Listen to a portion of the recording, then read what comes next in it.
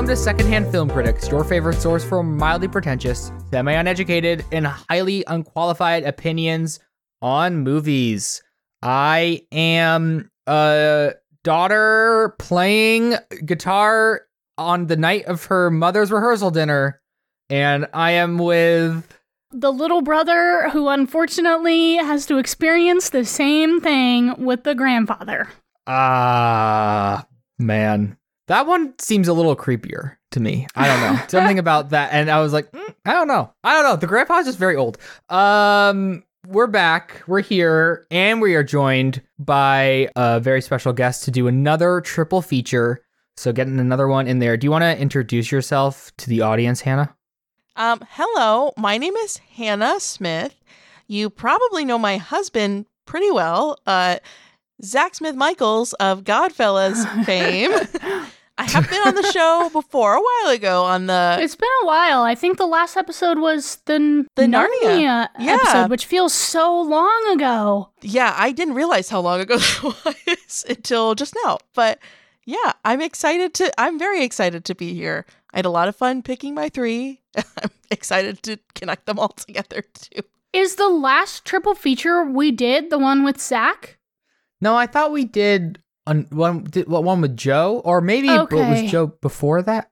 I don't know. What was the last one we did? I think the last one we did was with Zach. All right, we're looking this up. When he did that thing you do. Oh, it might have been, because it's been a while. School of Rock and... High Fidelity.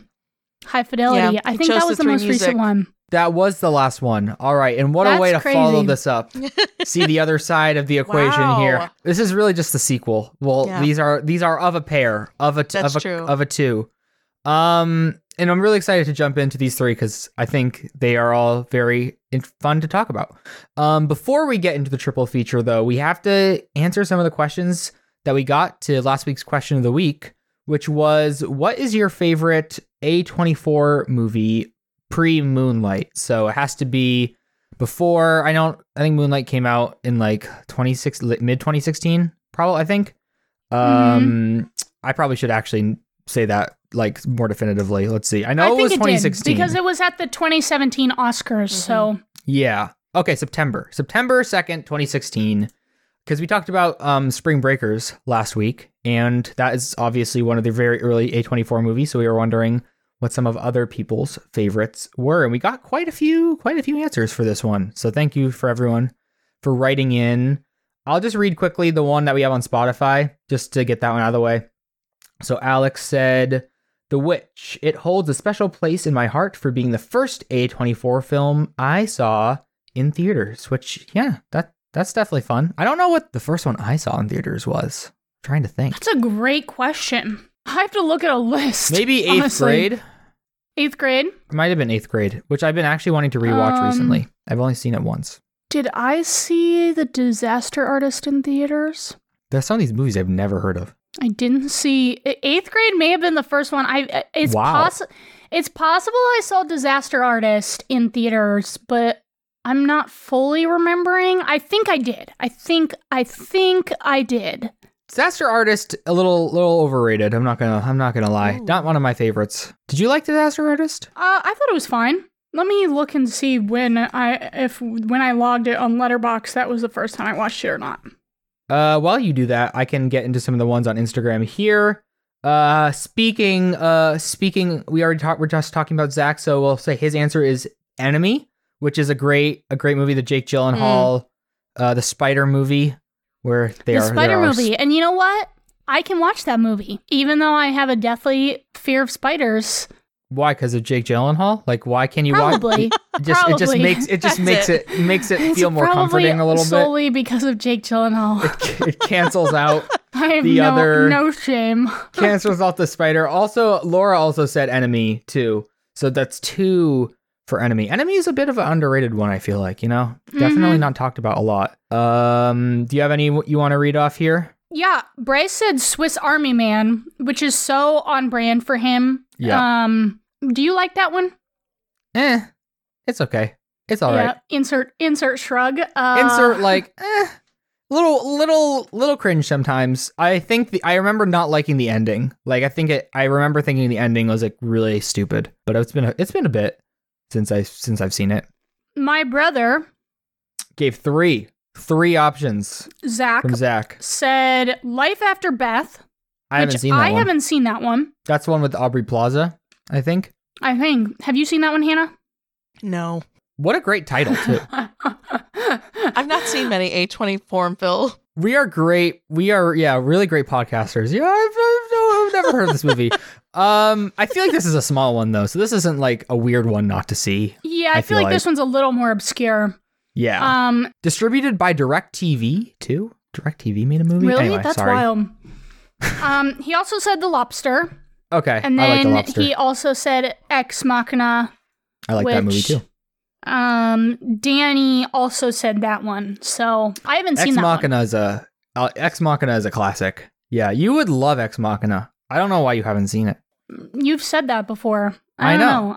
It's crazy. Isn't it sci-fi? Is it sci-fi? Not really, though. Oh, maybe I just have been avoiding it for no reason this whole time. It's like about a robot, but it's really only like Oscar Isaac and then the Weasley guy that I don't remember the name of, but like that's in the After About Time and Peter Rabbit. We had a whole conversation about him before. I don't remember. I still don't remember his name. Yeah, where we literally had a whole conversation about that guy. I know we did. I just don't remember his name. But it's him and Oscar Isaac and Underrated for real. Like the fact that he is an underrated actor. He's in like so many major franchises. Yeah. This is the exact conversation. But he's still like a B or C-list actor is like insane. Yeah, I think I like him a lot. He just seems like a cool dude. What else? Is that it? Oh, and then Mike also said Green Room, which I have not seen Green Room. I haven't seen that one either. We're like fake A24 fans. There's only two I haven't seen. Green Room and Life After Beth, and both of those are not that big. Green Room is a little bigger. I just feel like those kind of movies, I just need to make sure I'm not going to be they're not going to give me an anxiety attack. You know, I just got to be in the right headspace. So that one, I just don't think I've ever felt fair. Like, gonna throw this one on tonight. I don't even know what that's about. Is that like it's kind of like a music, like horror. It's very like visually stimulating. Music I think. Horror? Like it's music. It's like a band, but it's like it's like a horror. Yeah. Film focuses on a punk band who find themselves attacked by neo-Nazi skinheads after witnessing a murder at a remote club in the Pacific Northwest. If I were to have guessed what that movie was about, it would not have been anything like that. Yeah, because I think Green Room, they're like in the green room where bands wait before they go to the stage. I think that's the green room. That is the titular green room. So yeah, definitely just a very stimulating. I feel like I've seen stills. It just looks like, might need to gear up for that one. But thank you to everyone who wrote in. I think it's fun to sometimes reflect on some of those smaller, some more talked about, but some lesser talked about, like Life After Beth. Like, never heard of that one until today. So, I think it's cool to see, where they started from. Just it's very small, and now they're killing it right now. They just swept the Oscars to have a new movie out last week. So, yeah. I mean, they're no longer an indie studio anymore. No, definitely not. It's like they're like one of the main studios. Yeah, definitely. I think they still do independent type films. Like their creators have much more freedom than a bigger studio, other bigger studios, but they are like a big studio now. Yeah, definitely. Let's get into the triple feature then. Let's just jump into it. So for those of you who don't know, triple feature we created as like basically just a more interesting way of having people come on the podcast to talk about movies that they like, in a more complicated way because it does require them to talk about 3 movies they like. But yeah, we wouldn't be us without overcomplicating a simple thing. So we have people come on, talk about 3 movies. It could be 3 movies that they really like or 3 movies that they connect with a theme, and they can kind of talk about which theme they connect through. It's basically up to whatever the guest wants, and we kind of just talk about each movie in the certain order that is picked, and talk about them by themselves, but also then a little bit in relation to each other. So, Hannah, do you want to just get into your first movie here, like introduce it a little bit and why you picked it? Or do you want to just introduce all of them? Like, what do you want to do? Sure. I guess this is your thing. So however you want to go about it. I have a loose theme, very loose. We have our theories, so I'm interested to see. We have theorized. Well, I was thinking about why these three are picked. Yes, it was actually the very first one was the last one that I picked because I had like joked about it, and then I was like, no, I'll pick like a real one, I'll pick a serious like choice, and then it was Zach eventually just being like, Hannah, just you keep talking about it, like just do it, and I was like, okay, but I am very interested in the mind. I've always been a fan of sociology, how we interact. I studied counseling in undergrad, so I call this theme very loosely healing my inner child through these three films. Yes. Yeah. So the first one I picked was Freaky Friday, the 2003. Yeah, I think 2003. 2003 hit Jamie Lee Curtis and Lindsay Lohan film, and then I picked the 2015 Pixar film Inside Out, and then the 2017 film The Big Sick. Yeah, I'm excited to get into this. Yeah, so we're going to start with Freaky Friday. So this is the third Freaky Friday movie that they made because they had the book, and then they made one with, I literally can't remember her name right now, Jodie Foster. And then they made a made-for-TV one, and then they made this one.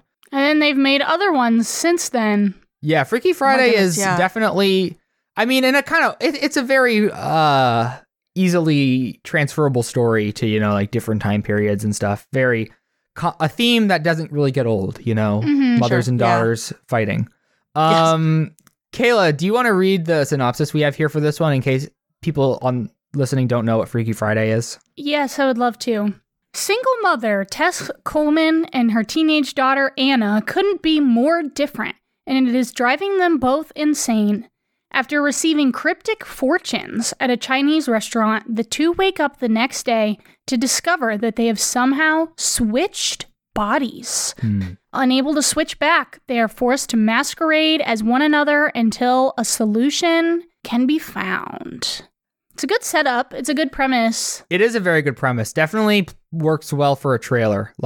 This is a movie I really remember the trailer for some reason. Huh. Like a very good setup for a movie. So Hannah, why did you pick this one, and what do you like about it? I mean, maybe you don't like it. Maybe we could have someone come on and they pick three movies they hate, and they're like, I hate these movies. But these are three movies I will never watch again. This triple feature is the worst movies in the world. Well, I regret to inform you, I do like this movie. The reason I chose this one, which at first was kind of a joke, but I think thinking back to childhood, this was the movie for me. You talk about the trailer and it's I can remember the Disney Channel preview when they were Friday night is Freaky Friday. I can remember that in my head, and that whole idea of I have to be home for this. I have to watch this, because it really all truly all came back down to, I just thought Jamie Lee Curtis was so hysterical in this movie, and it was so quotable. I have 3 older sisters, so it was something that we would all watch together. And I don't know, I think I picked it because looking one, I just think it's an obscure childhood movie I was really attached to. And I would say it was one of, not the only one, but definitely one of the first movies where I saw a woman be really funny in a movie. And that was something everybody talked about, was just this comedic, because this was Jamie Lee Curtis's moment. She makes this is movie. One of her best roles. This is a great role. She does so good in this movie. She's so good. Yeah, I mean, I watched this as a kid a lot. We had it on DVD, and then I hadn't watched it for a while. I actually tried to watch this, and I have PTSD with this movie because the last time that I watched it, Noah knows this, but you're hearing this for the first time, Hannah. My family got COVID. My dad had COVID first, and he quarantined, and this was like pre-vaccine. Wasn't this like early 2020 too? Like this was 2021. Like, this was 2021. Okay. So this was right before the vaccine, sort of like the nurses and frontline workers had gotten the vaccine, and like I was about to get the vaccine as a teacher, and then I got COVID, unfortunately. But yeah, so my dad got COVID. And we were all home for the holidays because it was right after like New Year's and stuff. So my brother and his wife were here, and my dad was in his room quarantining, and none of us had symptoms yet, but we were kind of like, well, we're screwed. Like, we're all going to get it. And so that night, Kristen and I made glazed donuts, homemade glazed donuts. We were like, oh, this will be so fun. We made glazed donuts. And then we watched Freaky Friday. And it was me and Zach and Kristen and my younger brother, Luke. And then the next morning, I woke up so sick with COVID. And so I have not been able to eat or touch a glazed donut since then. No. Like, it makes me sick to even like look at glazed donuts. Yeah, that's such an L. And Kristen's donuts. The same. And then when you said that, I haven't thought about watching Freaky Friday since then. And I went to put it on this weekend, and I was like, I can't do it. I physically cannot watch this movie. Oh, that's so real though, this experience that you're describing. I don't know. I just was like, I associate it so deeply with like having COVID that I was like, I almost felt like if I watched it, I was like, I'll wake up with COVID if I watch this movie. But I still love the movie. Like, I still cherish this movie from my childhood, but I don't think I'll ever be able to watch it again in my lifetime. It feels that way. Maybe when you're like 70 and like you've lost like half your memory. You know, maybe then you and I don't even remember COVID. It's like, oh what? yeah, the first 25 years are gone. Yeah, but I as a kid, I really liked. I thought this movie was very funny. We watched it often, and it's funny because I remember. I guess at the age I would have watched it, I would have been around the age of the little brother. And so I remember like thinking that as like a younger sibling, and like his relationship with the older sister was fairly similar to my relationship with my brother because we're 5 years apart. But I just, for some reason, like vividly remember that part of it, which is so funny to me. Yeah, I think the movie is really good. I actually never watched this one as a kid. I watched the Jodie Foster one like many, many times. Yeah, we watched that many times as well. But I never watched this one, and I watched it for the first time last night. I think really, the best part are the main two performances is watching them. I mean, they're both incredible in this. I mean, we talked about Jamie Lee Curtis, but what's her face? Oh, Lindsay Lohan is also like phenomenal in this. Yeah, as well. This is like year before or 2 years before Mean Girls. I think they watching both of them completely change their body language and like the way they talk, and like everything about them from the moment that they switch is just so fun to watch. And I feel like we know Jamie Lee Curtis and Lindsay Lohan at least pretty well. At least I do. Like I've seen them in a lot of movies before this. And so you can just tell like they've so perfectly figured out how to match the way they speak, the way they walk. And it's such a well done performance in a movie that really could have been, they didn't have to probably go that deep into it. Like they could have had Jamie Lee Curtis, like she could have just acted like a teenager, and Lindsay Lohan could have just acted like a mom, right? But I think like just there's so many intricate details and that just really make it go the extra mile. And makes it so much more funny because it really feels like you're watching these two people and they've really switched bodies, you know? And it makes it from more of like an SNL skit to like a real like comedy, a real comedy almost movie. Believable. Like Exactly. Yeah. Yeah, I think one thing that was funny to me when I rewatched this a couple years ago was the like Chad Michael Murray role. Because like that was something that as a kid, like especially like a young kid, you're not really caring about that relationship as much, or like you're not thinking about it. And when I like watched it this last time, I was like, this is weird, right? Like, does anyone else find this weird that he's like practically dating the mom, but he's not, and it's like the girl, like it was just like stuff like that is so early 2000s. Yeah. That like, especially Chad Michael Murray, that it's like just trying to like, I don't know, there's so many great things about this movie. Yeah. Well, first of all, love the point, like it is Chad Michael Murray. So, like, that in itself is so early 2000s. Yes. But also, his hair in that movie is just so funny to me. It really is. That's so true. Like the slick back bob. It just... Yes. Well, he has that motorcycle helmet. He's got a... It's like he just on and off. You know, there's not many other haircuts, I guess, for the motorcycle helmet look. He's funny. I think the high school part of the movie...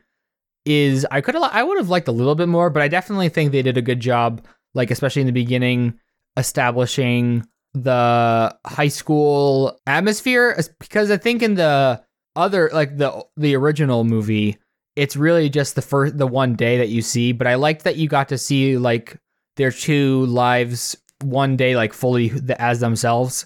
So then, everyone that starts this movie basically knows the premise. So as you're watching, you can think, oh man, she's not going to be able to do this, or this is like, I just think it gives you more to look forward to, and it's a really good setup for them when actually the switch finally happens, and then you get all that payoff for all like the fun scenes and the shopping and the getting in detention and all those like fun things. And they both like see how my favorite scene was always the guitar scene. Where like she's on the stage not being able to play the guitar, and then like the daughter comes and plays the guitar. Like that was always my favorite. I like how there's one scene where like she has no hands on the guitar, and it's like, what are you doing? Just like keep hands on the guitar. I thought for a second they were gonna get kicked out because they were gonna realize like, wait, you're not really playing the guitar. So I was a little nervous for a second, but it was fine. It ended up being fine. This is one like on this last rewatch, like. Maybe a quarter of the script lives in my head. Like I can quote maybe a quarter of this movie.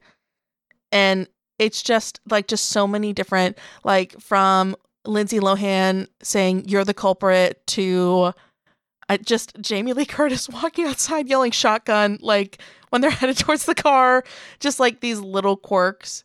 It's one of those movies I think I look back and I'm like, oh, that's where my sense of humor developed, like from little moments like this. That's a great point. Yeah. It's weird too, because especially going back to that Chad Michael Murray part, like I was saying to Zach too on this last rewatch, like there is no way he and Anna could date. Like there's no way they could recover from that one day of just like the weird. Chad Michael Murray seems like he seems like he's probably he would be into it. I feel like if they told, they were like, oh yeah, I feel like he's definitely on something in this movie, so sure. I feel like he could get down. I think the movie's also, we'll talk about this with the other three, but there's like the theme of the parent child relationship. I really like how this one, I feel like of the three, I would expect this one to be the most just like in the perspective of the daughter. And like all of the change comes from the mom, like realizing, oh man, my daughter's life really is hard. And that is in the movie, but I really like how they kind of do it on both sides. So you get to see like the mom empathizing or understanding the daughter, but then you also see the daughter kind of understanding and empathizing with her mom more. And like, it's a much more symbiotic, like both ways story there, where they both kind of are able to see see their faults and then see like how they can come together to love each other again. Where I think, like I said, this is the one I would assume it just to be more just like about the teenager, because it's like the Disney Channel. I don't think it's not Disney Channel, but it is like a very like mid 2000s, like this is going to be on the Disney Channel a lot movie. Like there's a couple cuts in here where I was like, and that fade to black is a Disney Channel made for the Disney Channel. Like, all right, this is a great spot right here for some ads. So I was impressed. I thought like the script was actually very well done. It's a very, very tight 96 minutes, which I loved. It's really well constructed. This is another Mark Waters' movie. We talked about how well constructed his movie, The Spirit Chronicles, was a couple weeks ago. And this is another one where it just feels like, I don't know, like a well constructed family movie that it seems like there's sometimes that's not what they're as interested in, is like creating a well structured film. They're usually pretty good about like, yeah, we'll create some good jokes, maybe a good message, but just the whole structure of the way the script flows and the characters develop, I thought was really well done. And yeah, I really liked the movie. I thought it was really good. I agree. And I think the music rocks. Oh my gosh. Yeah. Yeah. Yes. Iconic. Their band is actually pretty good.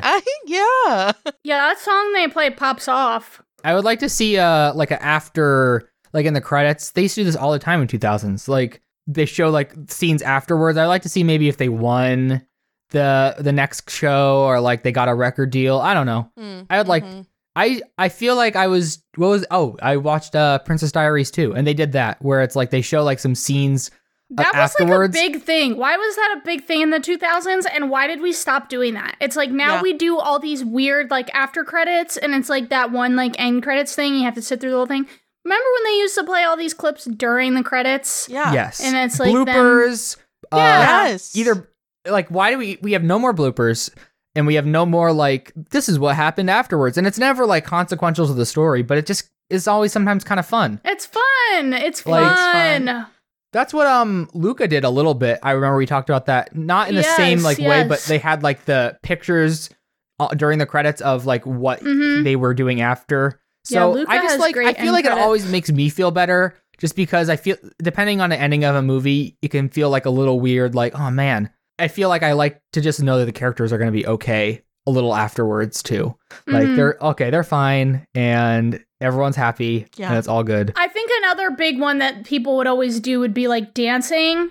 Like I feel like there was like Ramona and Beezus, like that ended with a dancing scene. And you know when like the one person dances who like it's like Evan they Almighty never would have danced. Evan Almighty is one. I love the dance sequences at the end, and then like you have the directors come in or like the cast, like the crew members, and it's just so fun. Yeah, like people don't have fun making movies anymore. We can have Hereditary, we can have all this stuff, but can we just have like them dance at the end just so it's like, all right, this is scary. Oh my goodness. But it's also it's a fun time. Like I think it would just help make every movie better if it ended with a dance sequence, no matter what. I agree. The theme. I agree. Lydia Tarr just vibing out with like everyone like on the stage. Amazing. I don't know. I think it would just make everything better. We just add a dance sequence. Petition for Hollywood to start doing dance sequences in the credits dances. Again. Or even you said like just put the things in the beginning of the credits. I don't want to have to sit through. Yeah, like, while I know they're like, something. Sit through it, respect the art, but like no one's respecting the art when they're sitting through the credits. We're on our phones, okay? Yeah. Well, you're Googling to make sure there is an end credits sequence. Literally, it's like the credits come on, and I'm Googling like Super Mario Brothers has an end credits sequence. Literally, me when I went to see Air, I was like, does Air have an end credits scene? I check for every movie now. Every movie I go to, I Google it because I'm like, you never fucking know these days. No, like never know. You never know. All right. Do you have any additional thoughts about Freaky Friday to add? No, I'm good. I think everything I want to say has been said. Perfect. Let's move into the second movie then, which is Inside Out, a classic Pixar film, one of the best, I think, like of the more recent ones. I agree. Top 5 banger. It's a great movie. We'll get into it, but I'll read the synopsis really quickly for those of you who might not know what Inside Out is, which I need doubt. A refresher, I guess. I don't know. I feel like it's pretty like it's a hard one to forget. Like, oh yeah, emotions in the head. Also, like one of the most popular ones. Even like in like not just recent years, but like one of the most popular Pixar films in general. Yeah, sure. Yeah, well, I think because the concept is so like easy to understand. You know, like the emotions in her head are the characters. So anyway, here's the synopsis. Riley is a happy, hockey-loving 11-year-old Midwestern girl. Wow, that's a lot of adjectives. But her world turns upside down when she and her parents move to San Francisco.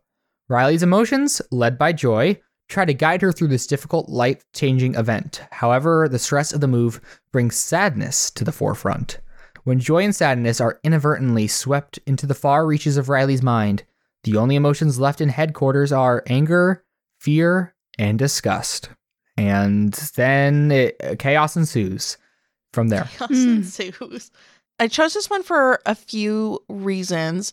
First one, I did not see this in theaters, actually. I was at a camp all summer working, and I just never had the time to go see it. And it made me so sad because it was, I'm very emotional. So any movie that's like fun, colors, and emotions, I was like, I'm in.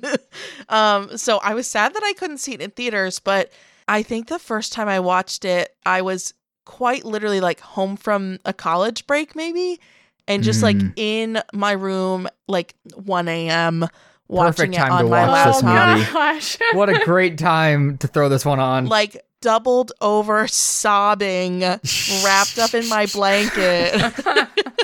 So real. You're so real for that. That is such a real, that's So the only way to unaware, experience this That movie. is literally like such a real experience. Yeah, I can't remember the first time I watched it, but I remember like having, because it would have come out when I was in college.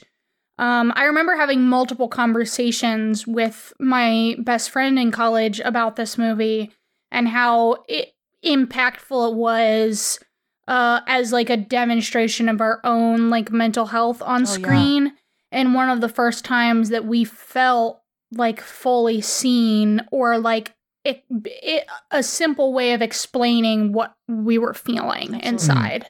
Well, yeah, there's two ways I look at this. The first is, for my parents' jobs, we moved every 3 to 5 years. We moved a lot. And that, I don't know, just seeing a movie that, because there are movies that do that, but I don't know, just this one in particular that really focused on not just the emotion, but like you said, Kayla, like the your mental well-being and, watching like adjusting to a whole new life. I was not prepared for how much it was gonna hurt because me. usually in moving movies, it's before the move. It's not, it's like the kid, acting out or like doing something crazy before the move. Like it's never and the last shot is like of the car driving away and the voiceover's like, I'd miss that town, but I knew it changed me forever. Roll credits. I feel like they never actually sort of like actually show the after effects of the move and what the kid is going through. And I think this just depicts that so well. And even like, I mean, away from the theme of moving, like just like changing friendships, changing sports teams, like changing all those kind of elements. And like, I think that in addition to the move is like, can be its own whole thing as well. Now watching it like post schooling, I'm just an adult that works a job and comes home every day, like, different part of my life. Mm-hmm. In the wise words of Reba, I'm a survivor. I've been through some stuff. Like, so as an adult, I feel like watching it back and, seeing those moments that, like I can remember there was a time, again, I'm so emotional. Like just as a human, I am empathetic. I am very sensitive. I cry a lot. And real.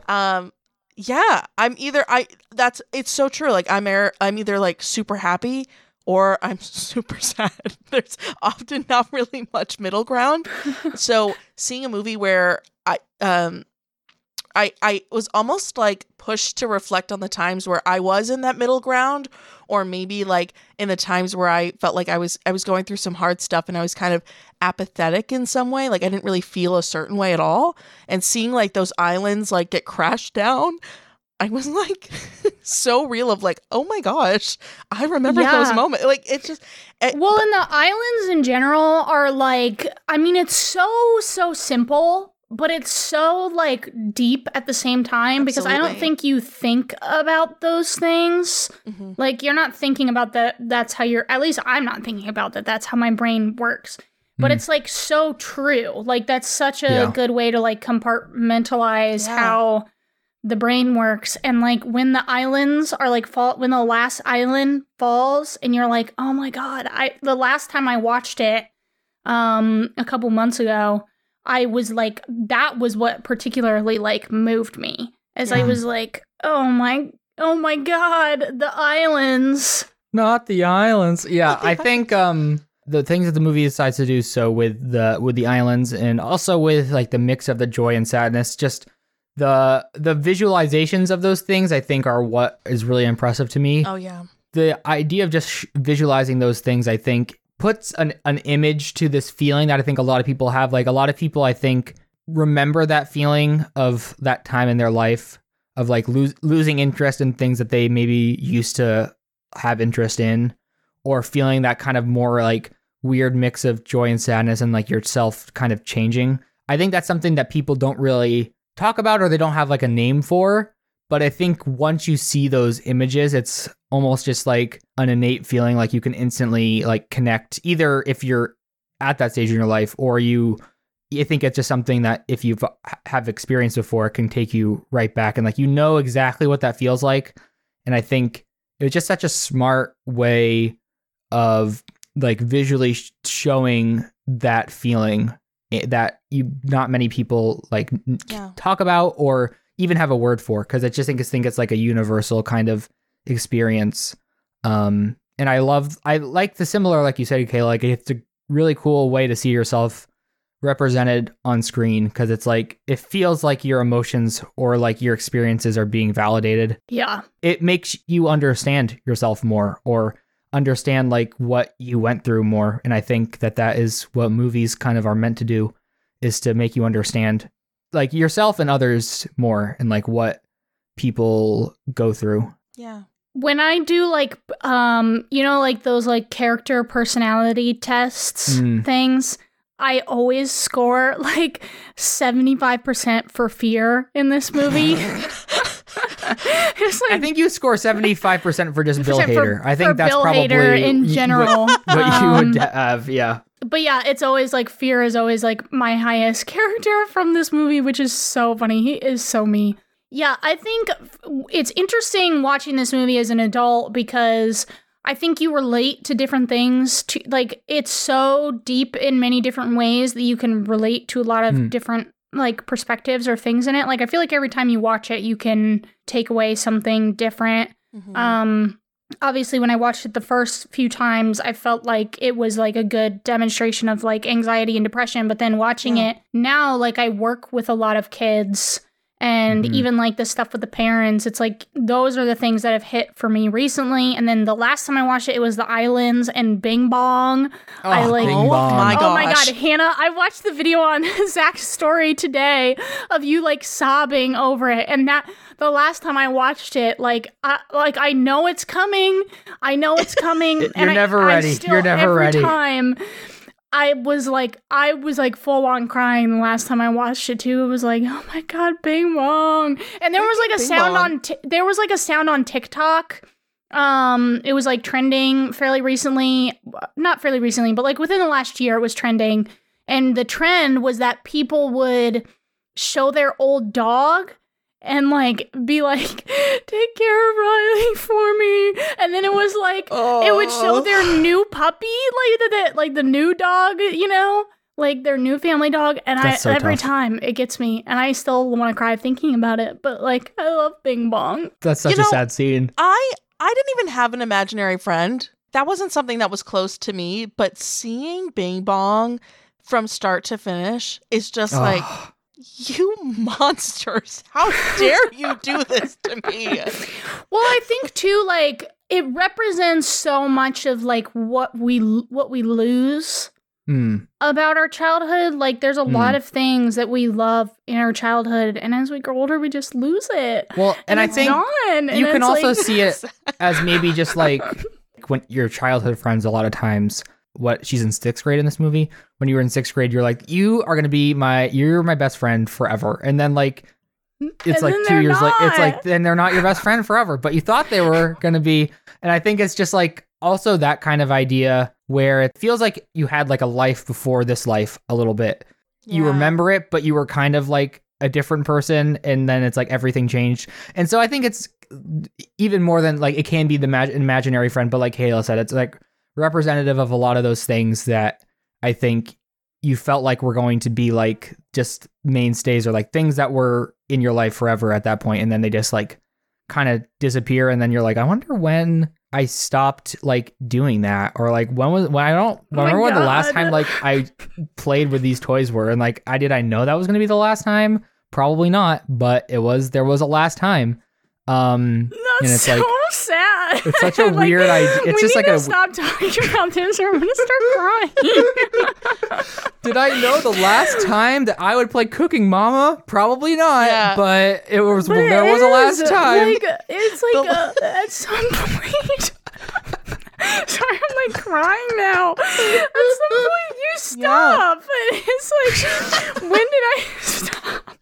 I have like tears in my eyes. Oh my god! Fucking Bing Bong. That's what really Bing Bong. That's what really gets me. Is it's like all, and then like I know it's funny, but when they're like taking away the memories, and it's like they're like, these don't matter, and it's like, what about my childhood memories? Yeah, it's also it's kind of dark when you really think about it. It is.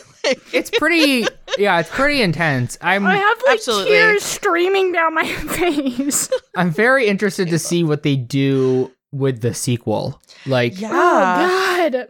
Like if it is her as a teenager, like I just don't know, like if this was a not Pixar movie, I think it could be really interesting. I just don't know like how far they would go, I guess, with like if she's like older, like is it going to be Pixar's first PG-13 movie? That would be wild. No, I don't want a sequel. I just like I want this movie to stay the same and forever. Yeah, I don't really want a sequel, but I guess if it's there's one coming, I'm interested to just see like. I'm telling you, if it's like a sequel where she's like almost an adult, I don't think I'll be able to handle it. I would die. I would love to see that. I mean, they had the puberty button at the end of this one. They do. Oh my god, I can't do it. I don't know. After everyone's ridiculous reactions to Turning Red. Oh yeah. Oh no. There's a lot that they could explore. Absolutely. And I'd be very interested to see like what they decide to actually explore. I guess I don't know. But this movie is great, and even so tying it into like the other, and like just the idea of like Kayla said, you start to relate to different people more. So like with the parents and like having to deal with like this stage of your child changing, right? And like that you have like this tension there where you're like, this isn't who you are. But in fact, it's more just like, this isn't who you were, you know, like there's that change there, and there has to be, this is like the first kind of step in that parent-child relationship of like having to let go a little bit of what like your notions of your kid are, like who you think they are. Like it's a very early stage. Yeah, there's of, like, a lot to unpack there too. Like they have to be like okay with letting go a little bit of like who they thought that she was, or like who she was as a kid. And then with Freaky Friday, it's like a little later of a stage of that where it's like you have to be okay that your kid is going to be different than you, and they're not going to have the same desires as you, or they're going to be in a different stage of life as you. And I think that kind of push and pull throughout the life cycle of a parent and a kid, like as the kid grows older, is really interesting to unpack, especially in a film form, which is kind of leads us into our third and final movie, The Big Sick. If you take the out of this movie, technically all of your movies are 2 words. Inside, Freaky Friday, Inside Out, and The Big Sick. And I think it's really the is kind of just there. But I just think really just great titles is what I'm trying to say from these 3. Like I think they're all like very catchy, and they really describe the movie like in a really like fun way. So do you want to read the synopsis for this one? This is the one I think that most people will be the least familiar with, just because I don't know. Inside Out is like a huge Pixar movie, and Freaky Friday is like staple of movie like everyone watched. Childhood At least cinema. everyone our age probably would have watched. Yeah, except you, I guess, Noah. Yeah. I can read. I'm happy to. Kumail is a Pakistani comic who meets an American graduate student named Emily at one of his stand-up shows. As their relationship blossoms, he soon becomes worried about what his traditional Muslim parents will think of her. When Emily suddenly comes down with an illness that leaves her in a coma, Kumail finds himself developing a bond with her deeply concerned mother and father. I was really interested when you picked this movie because it's one I had seen before and remembered liking, but it wasn't a movie that I had thought of in a bit. I don't know if like, I remember that when it came out, there was like a lot of buzz around it, but I feel like it has maybe got a little more lost in like the film culture, like not film history because it's not like that old, but just I guess when we talk about movies from the 21st century or even the 2010s, it's one that doesn't get brought up as much as I think we might have expected it to. Yeah, or that it should, I think. Or that it should. Yeah, I think because I think this is a great movie. So I was really excited when you picked this one because I was excited to revisit it because I'd been wanting to for a while, but also then like kind of talk about it like 6 years after it came out. So with a little bit more thought behind it, like because it had a little distance from it, I guess. So I'm excited to dive into this one. Yeah. So this one, I didn't see this one until maybe when Zach and I were together, I think was the first time I saw it. I knew my sister really liked it. I knew Zach really liked it. And I'd seen the poster like a whole bunch. I also didn't really know Kumail Nanjiani that well. I think maybe I had heard his happy birthday bit, which is about, it's like basically that like the Pakistani birthday song is like happy birthday, thank you very much over and over again. It's a great bit. But I love this movie. I love the story. I think it's funny. I think it's heartwarming. I love the dynamic between Kumail with Emily's parents. It's so fun. And I don't know, like seeing Ray Romano in stuff other than Everybody Loves Raymond is like always weird for me, but I really enjoy his performance in this movie. Oh, yeah. Him and so Holly Hunter are so good in this movie. And I think they really make the movie, because obviously Kumail's going to be hilarious, but I think they play with him, right? Like they can stand up to his comedy because they're also like pretty seasoned comics. So I think like them together is definitely like some of the best parts of the movie. This one for me also picking for where I feel like I'm currently at, which was just at the time that Zach and I started dating. It was just very, I've always kind of been a bit of a medical anomaly. Like I've just always kind of had like nothing chronic, but like that I know of, but I've just had like such strange medical things hit like throughout my life. So there's a part of this that's like, that feels a little bit cathartic, especially where I was mentally when Zach and I started dating. I felt like I kind of just threw him along for the ride. And I mean, he was always supportive. We also like kind of the start of our relationship seemed somewhat controversial. We started dating like in the midst of COVID. We'd known each other for a long time. But I also think this one really just, I think of Freaky Friday, and I do think like while overall a lot of that was just like the pure comedy of it all, I think some of it definitely rings true to like my own relationship with my mom. There it is, right? But I think this one too kind of explores the relationship I have with Zach's parents, whom I love so deeply. And just like, I don't know, there's kind of this weird thing, especially when you get married, of like, talking poorly, like, oh, mothers-in-law, especially. Mm-hmm. And for some people, that's totally true. Like, I know people who have some rough relationships, but I have a great relationship with my in-laws, and I see that kind of reflected in this movie too, which I think was another reason why I chose it. It's just that relationship I've had kind of connecting with Zach's family. Yeah, and then I also just find this hilarious. Yeah, it's a very funny movie. It's very funny, and there's like the first 30 minutes are pretty traditional rom-com, and then once that like the plot kicks into gear and she goes into a coma, there's definitely like a really delicate balance of very emotional, but also like just some really, really funny bits. Like I think one of my favorite ones, which happens at like such a pretty dramatic time in the movie after a lot of dramatic stuff. When Ray Marlin's just like, so 9/11 thoughts, like and he's like, that scene is so funny. It's so funny. He's like, yeah, I lost 11 of our best guys or whatever. Like 19 of our best guys. That's such a good joke. That is a good joke. And I think especially like a lot of the people around him's reactions to his comedy, because I think it feels a lot more grounded in this way, where he has some pretty witty jokes, but it's like sometimes when you'll say things that you think are really funny, and then they just don't really land. Sometimes you're like, well, yep, yeah. And I think like I like how sometimes like it's like he's at a stand-up show and they'll laugh, but other times it's like he just makes a joke and it's a funny joke, but it feels like if someone made a joke in real life, like people aren't gonna be like pausing for the audience to laugh. Like it's more just like a little awkward. It balances like the modern comedy and regular comedy in that way, where there are good jokes, but it does have a lot more gravitas, and the comedy is naturally like baked into the story.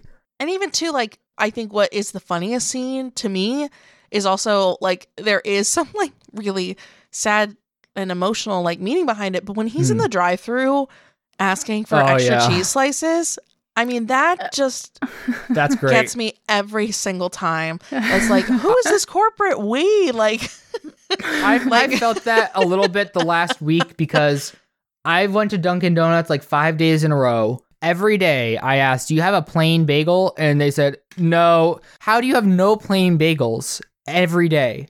Like, just is your plain bagel shipment? Like, get your plain bagels together, because I want a plain bagel and I don't want a sesame bagel every day.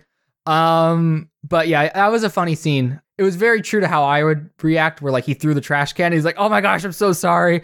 And he like goes to pick it up. And again, that's like pretty real. I mean, it's also like one of those things that like, if you've ever had a very like traumatic life experience and you go and do something like very normal and it feels so surreal, because you're like, no, like I remember when my grandpa died, very tragically, like I was like, I need ice cream. And so like I went to the grocery store and like got ice cream, and it was the most surreal, like being in the grocery store and being like, no one knows. Like no one here knows like what just happened in my life. And I'm just like buying ice cream. Like, and that to me is like, that's this whole thing with his breakdown, is he's just going through the drive-thru to get food. Yeah. But it's like, this guy doesn't know and no one knows. But it's like, obviously you don't want to react that way, but you do. Yeah, be nice to service workers, but it's a very funny scene. It is funny, and I like that they depict it that way, because I think, like, looking back, obviously, I'm like, it's funny in a way. Like, I'm walking through this grocery store, like, buying ice cream. Yeah. And it's like, I don't know, it's so, like, absurd that it's like... It's like finding the comedy in, like, everyday life, right? Which is very, 21st century comedy. Especially like 2010s. And this movie's so good at it. Like all the scenes are so good at it. I think for me, I watched this movie for the first time in 2019, and I haven't watched it since then. So it's been almost 4 years, since I've watched it the first time. And I think the first time I watched it, I did really like it. I would have been a year out of college, maybe a year and a half out of college when I watched it for the first time.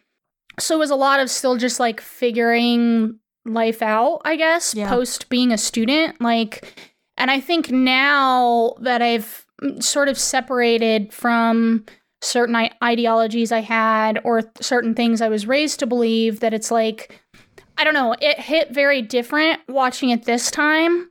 Where I was like, felt like I was more the age of the protagonist instead of like watching someone older than me dealing with stuff. I was like, I see myself in this a little bit too much. Like it's just one of those things that like when you watch it, it hits so different when you're a certain age, which was a very interesting experience for me, because I wasn't expecting that watching it, because I didn't have that experience the first time I watched it. But I definitely think it hit more for me this time around because I think I understood a lot of what he was going through better this time around. Yeah. And I think there's such a relatability too with like, obviously not everyone's had a loved one go into a coma. But, you know, I think we've all had a relationship, not just romantically, but like friendships, family, like that, you know, is being built during a tough time.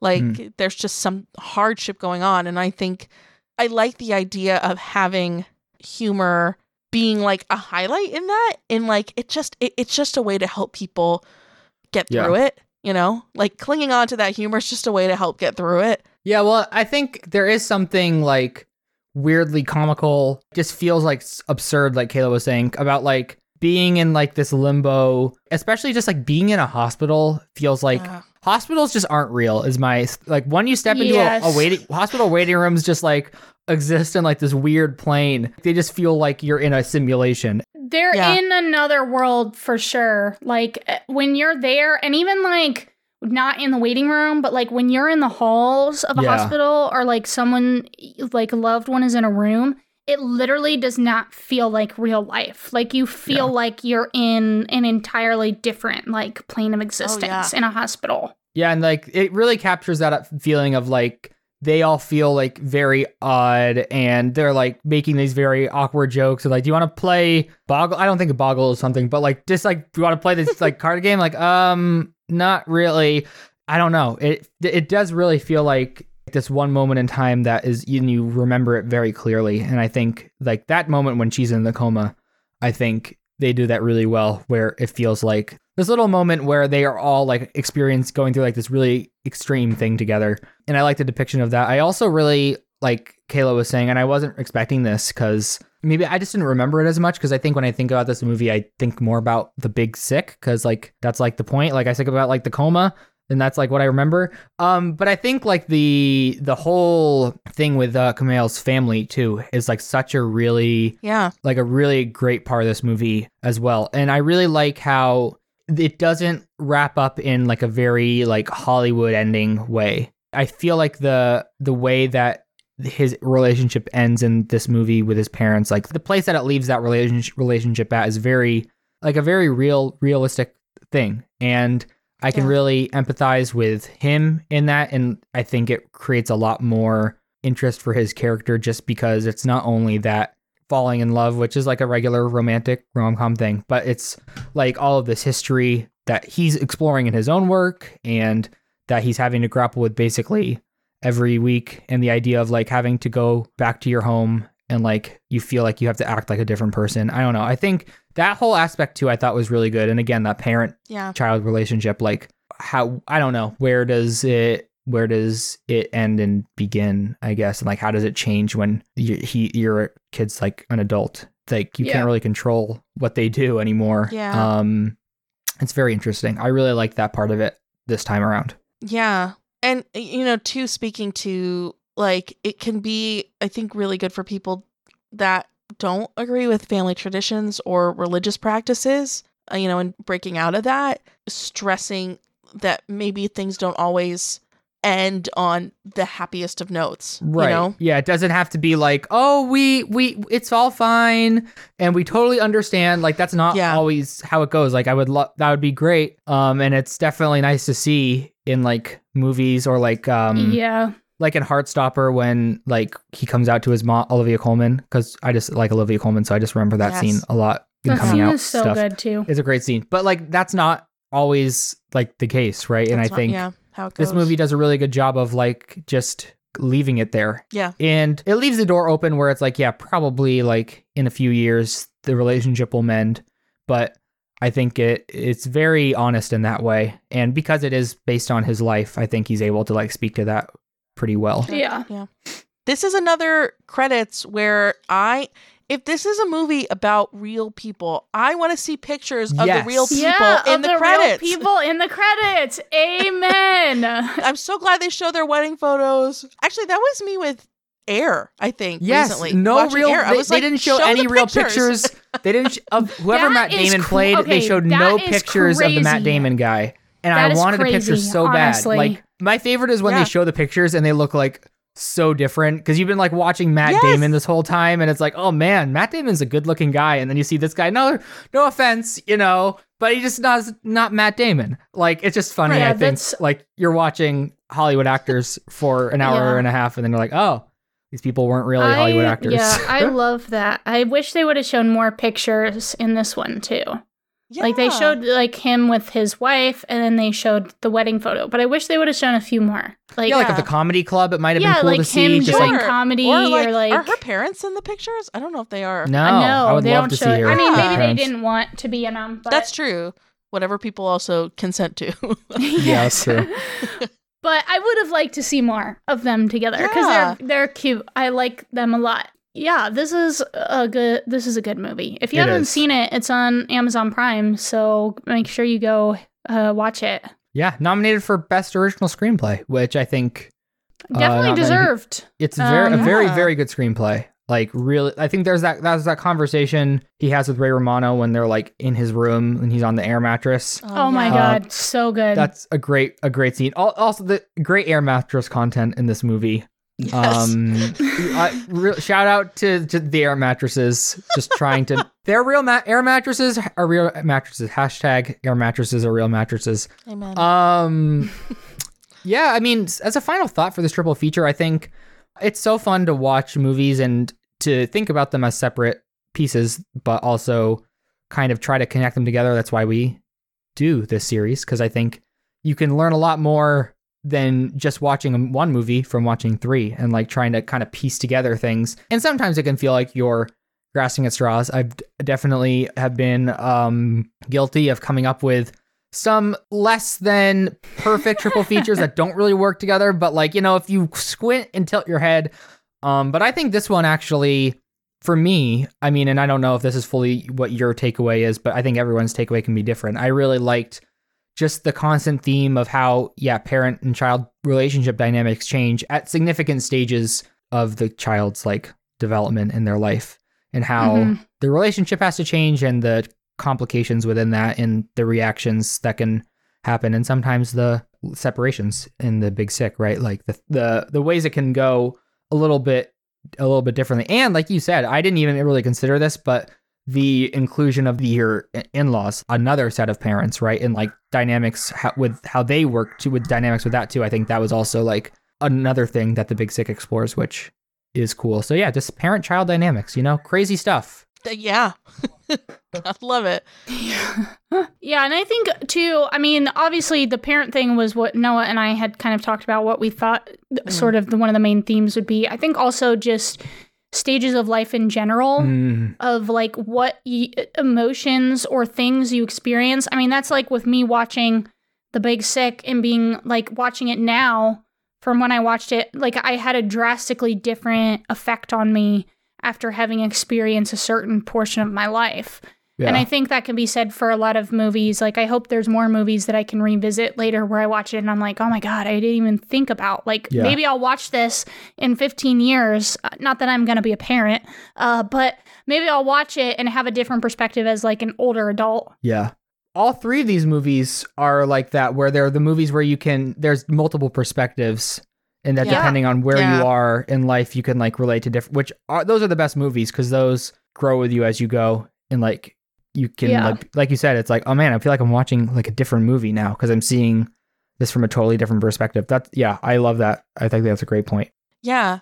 I think too, like, it's cathartic for me in the sense of like, especially the last two are really cathartic in the sense of like, I'm just emotional and I'm letting emotions of what's happened in my life come out. But I think Freaky Friday and movies like that can be very cathartic for just the silliness inside all of us. Like, just the ridiculousness. And I appreciate that. I think, Freaky Friday really hones in on my relationship with my mom too. I know I didn't really speak on that, but just as the youngest. It's a thing. Yeah. Mom relationships are a thing for everyone. Yeah. For most people. Yeah. So I totally get now. It. Yeah. We're Gucci, but as a lot of people can have rough patches. Well, I think especially when you're a teenager, I think that is so difficult. Being a teenager in general, and then you throw in parents and boyfriends or girlfriends and whoever, and it's like there's just so much going on as a teen. But I think something like Freaky Friday is something that you can watch and have a good time, but you can also watch it and get extrapolate a deeper meaning from it if you choose to. Yeah, I just think that they're all good. I think they're all good, and they all showcase different times and portions of life, and it's like, wow. And different relationships in, like, I feel like they have different parent things going on, but they're all different in the way that they have parent things going on. Yeah. So I appreciate that, too, because I think you can have different sorts of relationships with your parents as well, and different conflicts. Absolutely. So, yeah, this is a great triple feature, for reals. Yeah, definitely a very emotional one. I think I cried in all three of these. So, you know, that it definitely tugs at the heartstrings. Question of the week, how is your relationship with your mom? With your mother. Oh my goodness. Rate your relationship with your parents on a scale of 1 to 10. All right, well, with that, our question of the week is... if they made Inside Out about you, what would be 1 to 3 of your islands? So this is obviously with the movie. Riley has, Hockey Island, Family Island, Friendship Island, like all those islands that eventually fall and then get replaced by things like Boy Band Island and other great ones. Today, if they made this movie like set today, it would be like there would be a Taylor Swift Island probably for her. That would be really funny if they did that in the second one. Like she had a Taylor Swift Island. That would be. I don't know what. I mean, we're saying like now, right? Not when I was 11. Probably. Okay. I would have a soccer island for sure, because soccer dominates a large portion of my life, probably as a kid and now. That one's been there. It's been there. It's still there. Yeah, Soccer Island has never fallen. I would definitely have like an anxiety island, for sure. I feel like we need like an LGBTQ island. Nice. Very fun. Hyperfixations, whatever the current hyperfixation is. The hyperfixation island is like it changes. Like it changes. It's like, it develops as my hyperfixations change. Whatever that your current hyperfixation is. All right, which one we got today? And then the other ones are just kind of there on the island still, but there's like a dominant hyperfixation because that's how my brain works. Like they raise the flag of whatever your dominant one is. Yes. Like there's a flagpole and like fly the flag of like the dominant one. And then everything else is there. But like if it's Hannibal, then raise the Hannibal flag. Yeah, the Hannibal flag. They've got all the flags ready. Hannibal the cannibal. I'd have a music island probably. I mean, like something with movies probably. Yeah, like entertainment. I mean, I know Riley has some pretty like broad ones. So like creativity island or something. I think would be one. That could be a good one. Yeah, like I feel like you could. It's hard because you can have specific things, but I think you can also have like because what's the like Goofy Island she has? Yeah, like Goofball Island. Definitely wouldn't be me. And she got Honesty. Yeah, Honesty. Yeah, so like it can be like hockey, but it can also be like core dominant parts of yourself, right? Like. Sure. Yeah, like I would just have like a humble island because I'm very humble. So I would have a humility island. Just that would be mine. What about you, Hannah? What are some of your islands? I'm thinking. I'm like definitely a Winnie the Pooh island. I was literally just thinking Winnie the Pooh island. Yeah. Winnie the Pooh. Literally so just the 100-acre wood, like on an island. That is so valid of you. I don't know. Probably like awkward island, like that's just full of like socially awkward interactions. Quirky island. Just a little quirky. I'm just a little weirdo. Just a little weirdo island. Insufferable, chronically online person. Yeah. Island. Yes. And then, it like scares me. Would because of Godfellas, like a horrible Christian movie island be a thing? Because I'm scared it's just gonna end up in there. You just have a Godfellas island. Podcast island, like, maybe just island. A general podcast island. I feel like then I have to add like a fan fiction island as well. Oh yeah, definitely. Fan fiction island it's running hard now.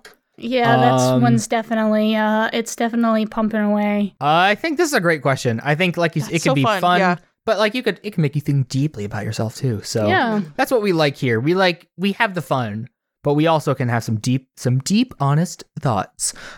You can answer that question wherever you find us on like social media. So like Twitter, Instagram, Facebook, you can reach out. We have a feature on Spotify if you're listening there where you can answer the question. You can email us. All that is in the show notes.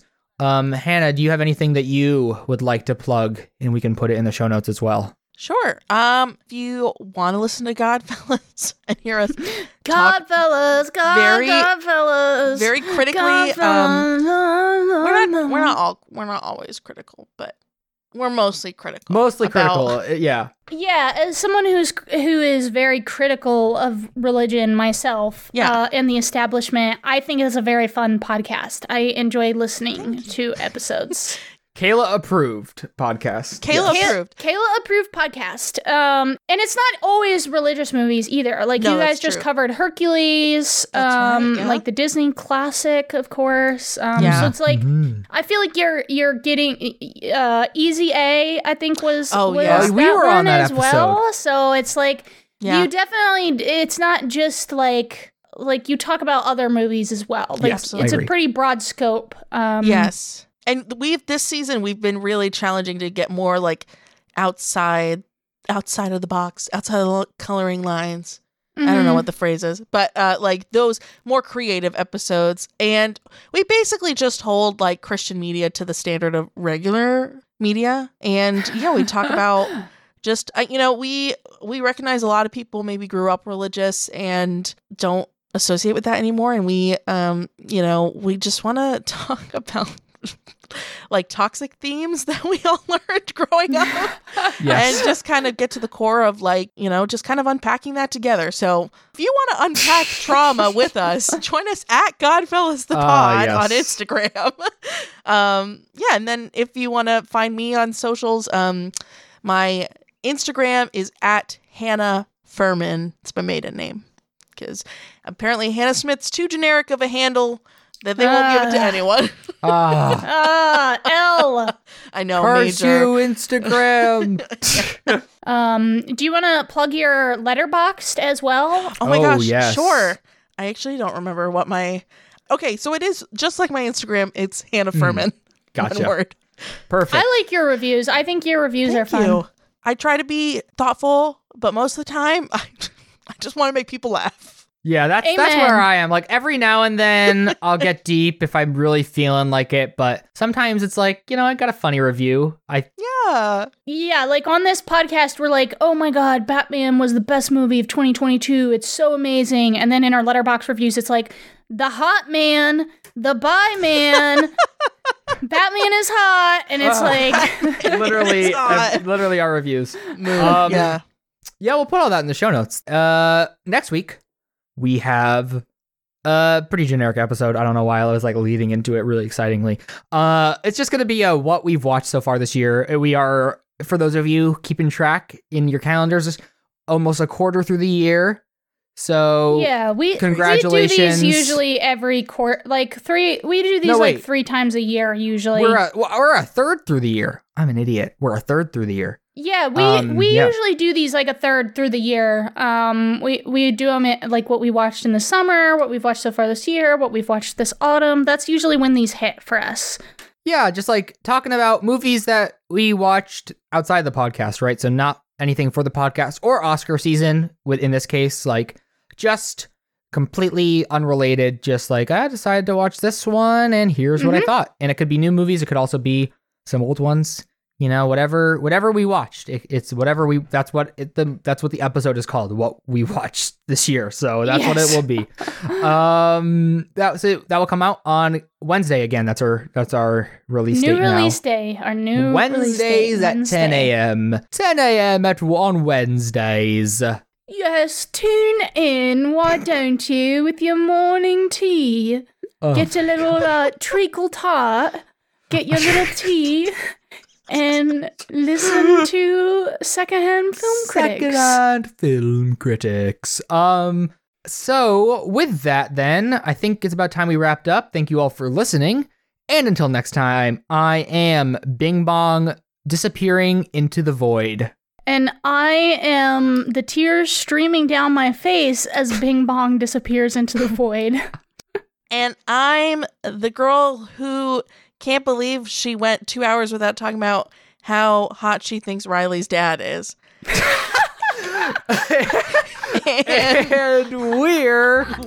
and we're your second